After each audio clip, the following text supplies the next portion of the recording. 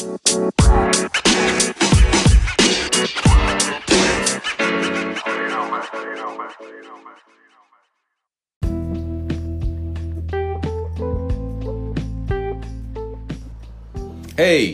how's everybody doing? This is Donald and Michelle. Donald and Michelle with Her Thoughts, His Thoughts. It's been a couple weeks, right? Yeah. And we absolutely have been enjoying the comments and the thoughts that we've received back on our conversation about Amber Guyger. Ooh. Ooh, this is going to be a rough day. It's going to be a rough day. We're not talking about that again. Oh, it's going to be a rough day, folks. So, always keep your comments coming. We enjoy hearing your thoughts. As always, please subscribe to the podcast, Her Thoughts, His Thoughts. And you can reach us via email at wellslifecoach@gmail.com. WellsLifeCoach@gmail.com is going to be taking off. So we're going to talk about a couple things. And many of the people who listen to this podcast probably already know one of the biggest things we're going to talk about today. But we're going to talk about maybe some of the things that weren't known about a big event that happened this week to us. And then the second item we're going to talk about on the podcast, we're going to break it into two parts, is most people who know me very well know that as I was going through the dating process that I had something called the list. And the list has come up in conversation a couple different times with a couple different guys. So Michelle and I thought that we would talk about the list. Her thoughts, his thoughts. Her thoughts, his thoughts, for real. But what we're going to start today is that I am excited, for those of you that do not know, to let you know that my bride, my wife, my better half is now an author. Yes. She, yay. So last week, yes, Sunday, she submitted a book for publishing. Yes. And it was accepted, approved, and it's available on Amazon right now. It was available on Monday, and really excited. So Michelle, you want to spend a few minutes talking about the excitement part of that, not the other parts, but the excitement part of that? No, it is exciting. I think that I had been blogging since 2012, and probably somewhere around 2014, 2015, I decided that eventually I would take all those blog posts and publish a book. And so just a mere 4 years later, I was able to get up the courage, I guess, and go ahead and do it. And so it's called Just Breathe. Just Breathe. Available on Amazon. Available on Amazon. Yes. Hard paperback. Paperback and. Not yet. Not yet. No, just paperback right now. Ebook's coming. Yes. Ebook's coming, so that's exciting. And there's also excitement because we're already discussing book 2. But we won't talk about that right now. we're actually discussing a lot of book 1 still too. so it really excited, and an accomplishment of a long time goal. Yes. But you've been using a term this week a little bit. Do you know what term I'm talking about? Vulnerability hangover. Yeah, vulnerability hangover. Why don't you talk about that for a minute? Well, first of all, it's not my term. It's not your term. I listen to audiobooks a lot, and so this last week or so I've been listening to Brené Brown, and I'm currently listening to Daring Greatly. And just a side note, if you're not listening to Brené Brown, you should. I'm going through a men's study, and I'm really encouraging the guys in the men's study to start to listen and follow Brené Brown, because she is phenomenal. And some people think she's just for women, and she is not.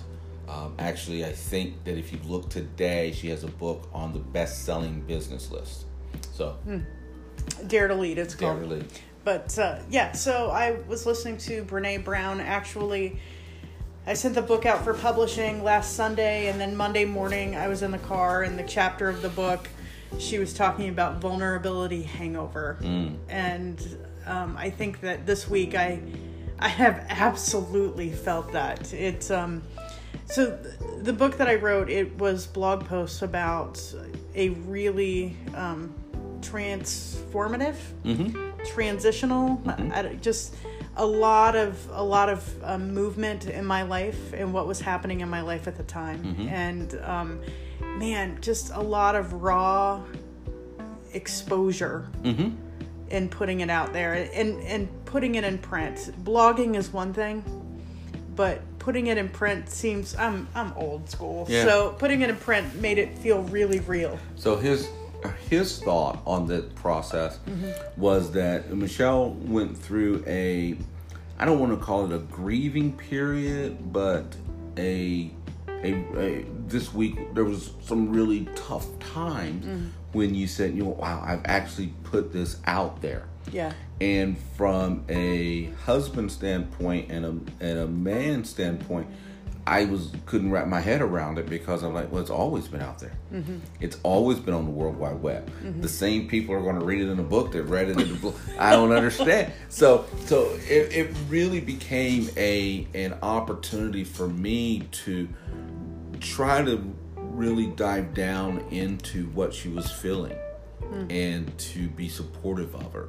Because in my head, some of what she was feeling really didn't make sense. So that's where I had to start to understand more about Michelle's personality, more about Michelle's fears, about where Michelle feels exposed, so that I could be a helpmate. Yeah. So. And, I think, so the vulnerability piece is definitely one thing, but I also think that, some of the stuff that I published, I haven't read in 6 years. Right. And so just kind of flipping through the book and realizing some of the events that happened in my life and just the struggles that I went through, and it's a flashback. Sure.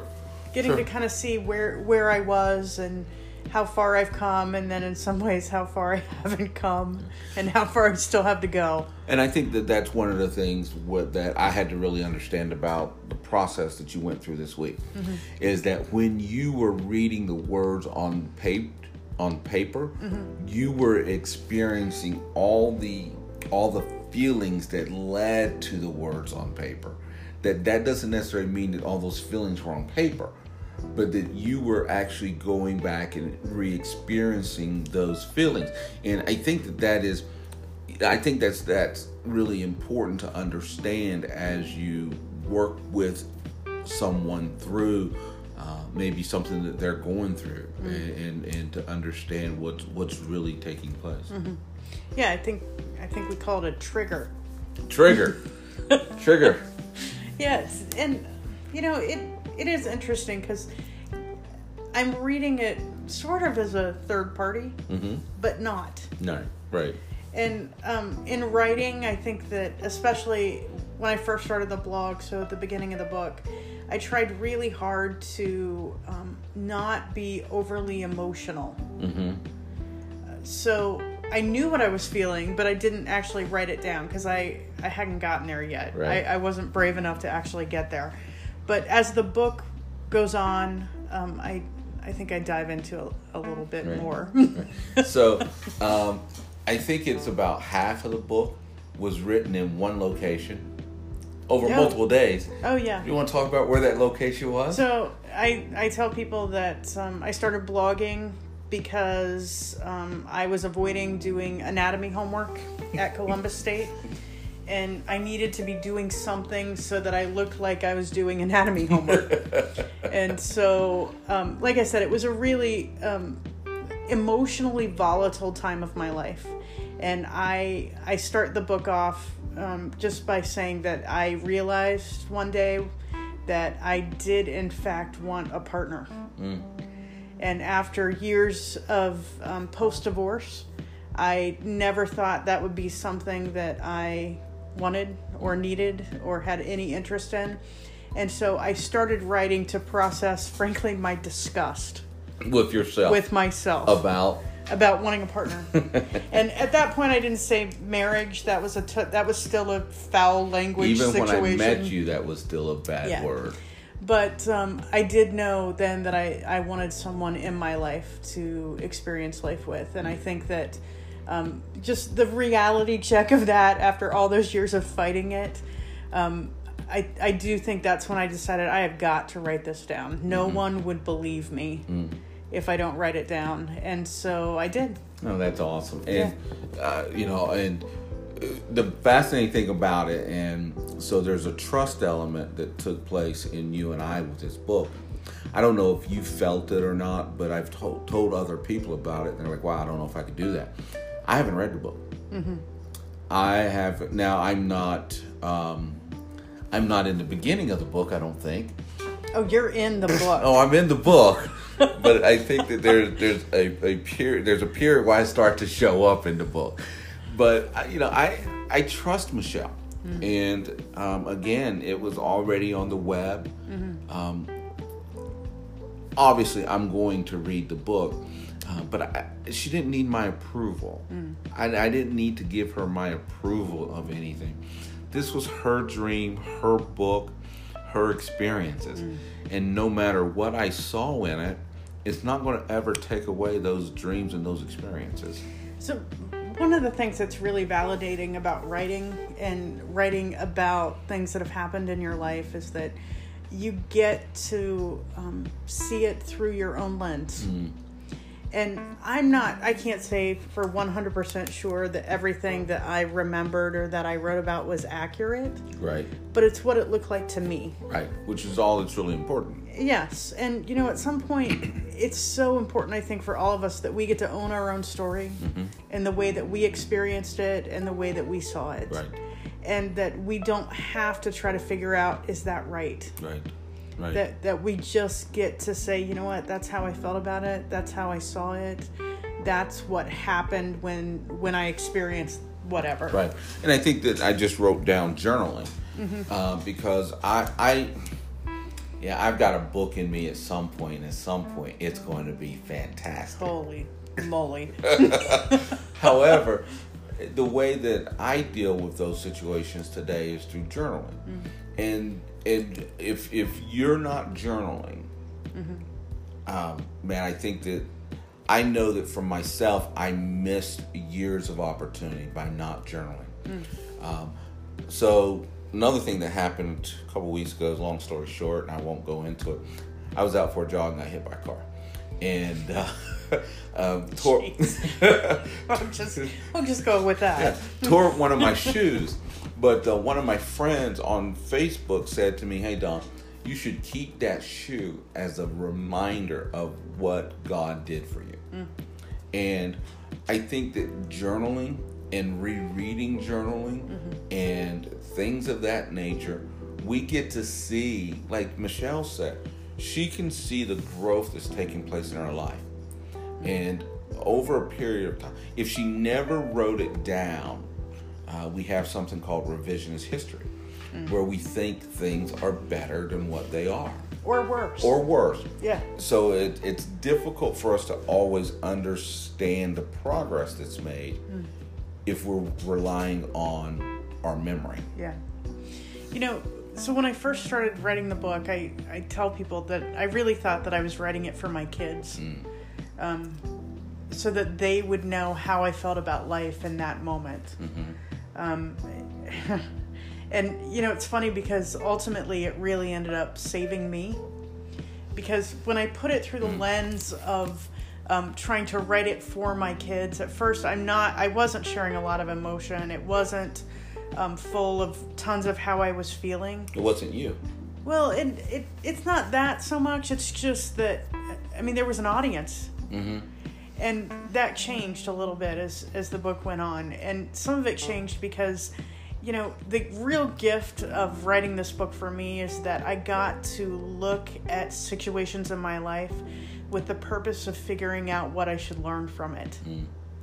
Instead of just swimming in the emotion. Because swimming in the emotion, that's like, I am a gold medal Olympic sport person in swimming and emotion. So that was easy for me. But being able to look at it and say, man, what do I wish I would learn from this so I don't have to figure it out later? In that way, writing it, it just allowed me a totally different perspective to see my life in. That I would experience something that was full of incredible joy or full of hurt and despair or whatever. And I could step back and say, okay, so I am feeling this, but, why? What else is going on? How should I react to that? What should I learn? What's the lesson God has it in it for me? Or is it just that he's still here? Right.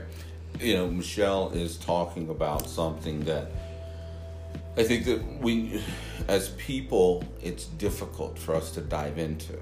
And I've been referencing last couple of podcasts, and sooner or later I'll finish the book. The Book of Joy by, it's with Desmond Tutu and Archbishop Tutu and Dalai Lama. And one of the things they say in it is that an element of joy is in your suffering to be able to, find the good.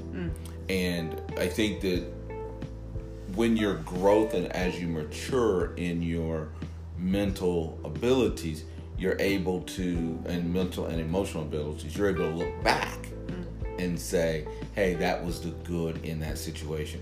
But in the situation, to really be able to hone that skill set is phenomenal. And I think that that's one of the things that, writing has been very beneficial for you, is that as you're processing, as you're writing, you and if you read the book, you'll see that Michelle is almost writing in 3 parts. Here's the crap. Here's why the crap exists, but maybe this is where I can be a little bit better. And I think that that's phenomenal. I think that's a phenomenal leap as far as mental and emotional maturity. It kept me in the present. Instead of being drugged down by things that had happened in the past. And honestly, it allowed me to realize about myself that even though I think of myself as sort of dark and twisted, I'm really a hopeful person. No, you're dark and twisted. You know what? Don't even read the book and we'll regroup. But I think that's been really good for me in rereading some of the stuff that I've written, that I don't think that the world is a horrible place, or that life isn't worth living, or that heartache and heartbreak and disappointment and sick kids and all those things that I talk about in the book, they're not life destroying. And we've gone down this path, so I want to kind of revert us back, and maybe we won't do the list today. But one of the things that I did want to talk about, and we mentioned it, but we didn't dive into it. And if you're willing to, I'd like for you to dive into it a little bit more. And I can never say the word, but the hangover, the vulnerability hangover. Can you dive into that a little bit more about maybe even from your perspective, or even from what Brene says about it? Well, so I think it's about moments in time where we put ourselves out there. And so... Such as writing a book about emotional things. Well, not necessarily. Okay. In any way, it could be putting yourself out there. Okay. Presenting a new idea, being creative in any way, going and telling your boss a new way you think things should be done at work. Just in some way putting yourself out there. And then, so that's the vulnerability piece that she's talking about. Stepping out of your comfort zone makes you vulnerable. And then the hangover piece is, usually we psych ourselves up to step out. And then when we're laying in bed that night, there's a moment of, why in the world did you do that? And it's beyond regret. Because I'm not sure that it always encompasses regret. It can. That's interesting. But it's different. So, I published the book, and then I said, yes, I was having a vulnerability hangover. It's not that I wished I didn't do it. Right. It's just I'm not even What sure. makes you think you should publish a book? Well, there is some of that. There, it's reverse shame on who do you think you are. Reverse shame. Yeah. So I mean, shame is I'm not good enough to publish the book. Right. Then you psych yourself up for it, and then you do it, and then it's just shame in a different way on who the hell do you think you are. Which I'm not gonna lie, I think I'm still in there a little bit. Yeah, you're still suffering a little bit from it. Yeah, I mean, which, you know, that's stuff I have a counselor for that, but but I think it's the reality. You know, hangovers, you drink too much, and so then the next day you have to deal with... I know nothing about that. I know you don't. Deal with how you're feeling and just the consequences of that. Well, I think vulnerability can come with that too. You can't undo it. Right. And you're not sure you should. Right. But man, it can get in you and affect how you feel. So how do you deal with it? Well, it depends. How does Brene say you deal with it? No, I think so you're allowed to grieve it. Yes. Give yourself some grace in it. Yeah. You're allowed to feel that way. And I think that acknowledging that, yeah, I feel this way. I think that is absolutely important. I think you need to share it with someone. And you only share it where there's a safe environment. Safe people, yeah. Created. So if you're the significant other or the person that someone's going to share this with, you really have to work hard at creating a safe space, or else they never get through the hangover. And I mean, or basically, we're talking about shame. Yes. And you're being able to share a moment of shame with someone. And Brene says, again, this is not me. I am not smart enough to come up with this, that the antidote for shame is empathy. And that realizing that someone else can say, yeah, I've done that too. And I can talk to Donald about it, and he hasn't written a book, but man, he has stepped out there sometimes and put himself out there in vulnerable places. And, you know, I guess the book is unusual because it's just so public. Anyone can order it. Yes. And please do. please order the book. Order multiple copies of the book. Use it for Christmas presents. Just Breathe. Michelle Wells, Amazon. It's still scary. So that's I think you have to speak into it, and hiding and recoiling back and being in your own headspace just feeds it. Yeah. So that's good stuff there. And if you don't have safe places to share, I'll go back to the journaling concept. Is that, man, write it down. Write it down and even process it so that you feel more confident and comfortable when it comes time to share it with somebody. And counselors. Yeah. If you don't have someone that you are safe sharing with, go see someone. That's what they do. For many, many years, I told my counselor I paid him to be my best friend. Yes. Oh, that's kind of sad. I paid him to be my best friend. But it's true. And, you know, I think that's something I'm not sure people realize that counseling can do for you. Yeah. Is it gives you that safe space to be able to process through some of these shame and guilt and all of those things that we need to process through. Right. And one of the things that I'll say, and just for Michelle's purpose, is that if you are looking for a safe place to process, one of the things that Michelle is doing is she's doing a lot of life coaching. And she's doing it remotely, phone-wise. She's been able to go through some spiritual training and spiritual growth that's done on the phone, so she can kind of understand how those processes should work. If you're unsure whether or not you have a safe place, please reach out. If you are looking for a safe place, please reach out. You can always reach one of us at wellslifecoach@gmail.com. I really think that, I don't know how Michelle feels about it, and maybe she'll speak to this, but I really feel like one of our issues with mental health that the mental health issues that we're experiencing is that people don't have enough safe places. People feel as if they have to process things in their head. And I know one of the things that I always try to say to our kids is that you don't have to be smart enough to figure out everything on your own. And try to create safe places so that they don't, because I'm in a point in my life right now where Michelle and I are going through some things, and I am actively asking people to mentor me in this season. Yeah.